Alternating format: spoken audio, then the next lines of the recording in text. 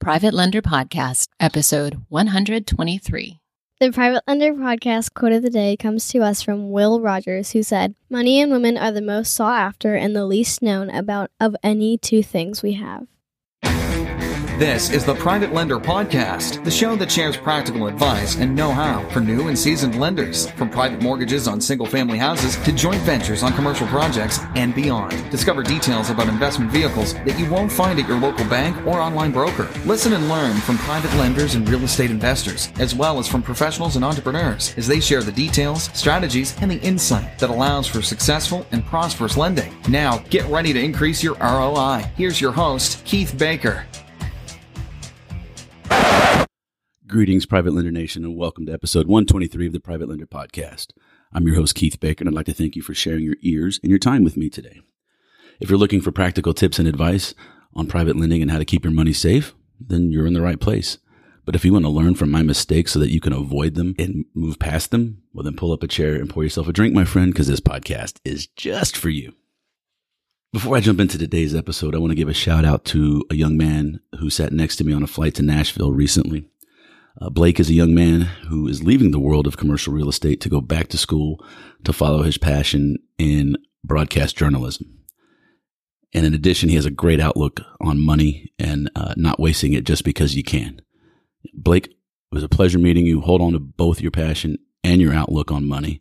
They will serve you well, and I wish you all the best. In today's episode, we're going to continue to explore the lessons found in the book, The Richest Man in Babylon. Today, we'll be discussing the third cure for a lean purse or a lean account, making your money multiply. But first, we need to do a little bit of housekeeping. Please join the Private Lender Podcast Facebook group. You can go to the show notes for this episode and see the link, or just go to Facebook, search in groups, Private Lender Podcast. And if you're interested in becoming a private lender but feel like you could use a little help or perhaps someone to hold your hand through your first few loans, then you need to press the easy button. And you can partner with my friend Paul over at Inc. Lending and fund their loans on properties right here in the greater Houston area, in one of the most lender-friendly states in this great country of ours. That's right. Paul M. Nados and his team vet the deals, underwrite the loans, and put your money to work for you. And they even service the loans. You can't get any more passive than that. So you can go to privatelenderpodcast.com/Inc. That's INK for more information. And now it's time for us to get down to the brass tacks of today's episode, which is the fifth installment from the book, The Richest Man in Babylon by George Samuel Clayson. We'll be discussing the third cure for a lean purse or a lean account. And like so many lessons in life that we should heed, the principle is quite simple, but we humans seem to have trouble with the execution. Now, you can go back to the previous installments in episodes 114, 116, 118, and 120. But let's get down to the third cure, and I will read directly from the book. Behold, your lean purse is fattening.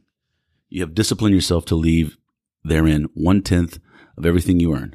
You have controlled your expenditures to protect your growing treasure.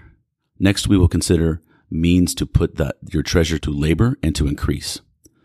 Gold in a purse is gratifying to own and satisfies a miserly soul, but earns nothing. The gold we may retain from our earnings is but the start. The earnings it will make shall build our fortunes. How, therefore, may we put our gold to work? My first investment was unfortunate, for I lost it all. Its tale I will relate later. My first profitable investment was a loan I made to a man named Agar, a shield maker. Once each year, he bought a large shipment of bronze from across the sea to use in his trade. Lacking sufficient capital to pay the merchants, he would borrow from those who had extra coins. He was an honorable man. His borrowing he would repay, together with a liberal rental, as he sold his shields. Each time I loaned to him, I loaned back also the rental he had paid me. Therefore, not only did my capital increase, but its earnings likewise increased. Most gratifying was it to have these sums returned to my purse. I tell you, my students, a man's wealth is not in the coins he carries in his purse. It is the income he builds, the golden stream that continually flows into his purse and keeps it always bulging. That is what every man desires. What is that each one of you desire? An income that continues to come whether you work or travel? Great income I have acquired, so great that I am called a very rich man. My loans to Agar were my first training and profitable investment. Gaining wisdom from this experience, I extended my loans and investments as my capital increased. From a few sources at first, from many sources later, flowed into my purse a golden stream of wealth available for such wise uses as I should decide. Behold, from my humble earnings, I have begotten a horde of golden slaves, each laboring and earning more gold. As they labored for me, so their children also labored, and their children's children, until great was the income from their combined efforts. Gold increases rapidly when making reasonable earnings, and you will see from the following. A farmer, when his first son was born, took 10 pieces of silver to a moneylender and asked him to keep it on rental for his son until he became 20 years of age. This money the lender did, and agreed the rental should be 1/4 of its value each 4 years. The farmer asked, because this sum he had set aside as belonging to his son, that the rental be added to the principal. When the boy had reached the age of 20 years, the farmer went again to the moneylender to inquire about the silver. The moneylender explained that because his sum had been increased by compound interest, the original 10 pieces of silver had now grown to 30 1/2 pieces. The farmer was well pleased, and because the son did not need the coins, he left them with the moneylender. When the son became 50 years of age, the father meantime having passed to the other world, the moneylender paid the son in settlement 167 pieces of silver. Thus, in 50 years, had the investment multiplied itself at rental almost 17 times. This, then, is the third cure for a lean purse, to put each coin to laboring, that it may reproduce its kind even as the flocks of the field, and help bring to you income, a stream of wealth that shall flow constantly into your purse.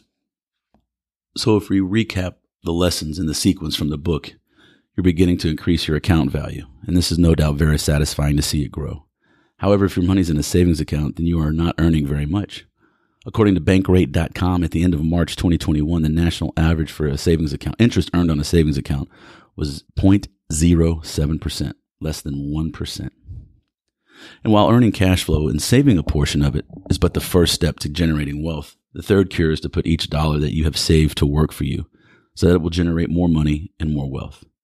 Then take the earnings and add them back into the account such that your earnings will compound. I'm a firm believer that this process should begin as soon as we begin to earn money and should continue until the day we leave this earth. This is the essence of compound interest.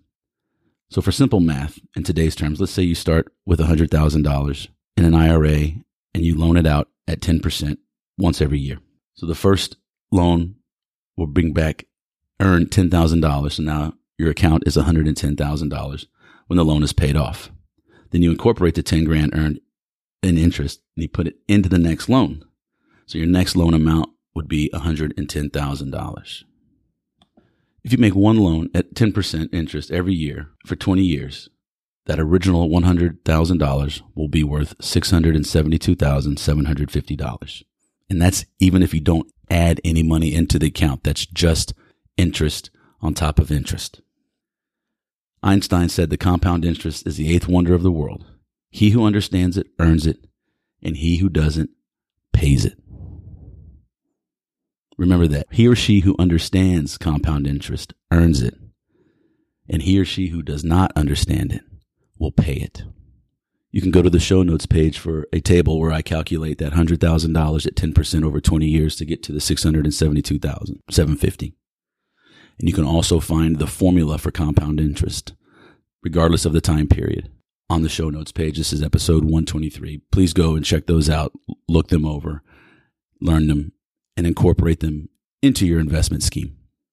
Here's the deal, folks. I don't charge money for this show, but there is a cost. And I would be extremely grateful if you would help me drive awareness to the show and get the word out by leaving me an honest rating review, primarily over at iTunes, because that's still the 400-pound gorilla in the room. However, I would love to have an honest rating and review at Google Podcast, iHeartRadio, Spotify, or whatever platform you're using to hear my voice right now. It doesn't take that long, and it's a small price to pay for the value that I provide or try to provide every week. And if you're looking to create a stable of private lenders or know people who have money but don't realize the power of private lending and compound interest, then please send them a text, an email, a DM. Send them the Private Lender Podcast website. Just introduce them so that we can enrich their lives. That's going to do it for episode 123. Just a few final thoughts.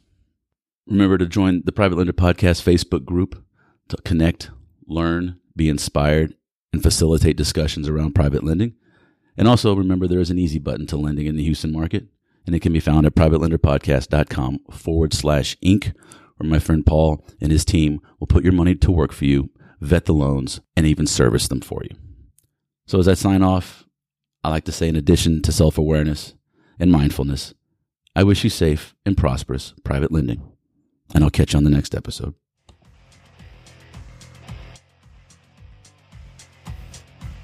Thanks so much for listening to this episode of Private Lender Podcast with your host, Keith Baker. For more great content and to stay up to date, visit privatelenderpodcast.com. If you enjoyed today's episode, please rate and review, and we'll catch you next time.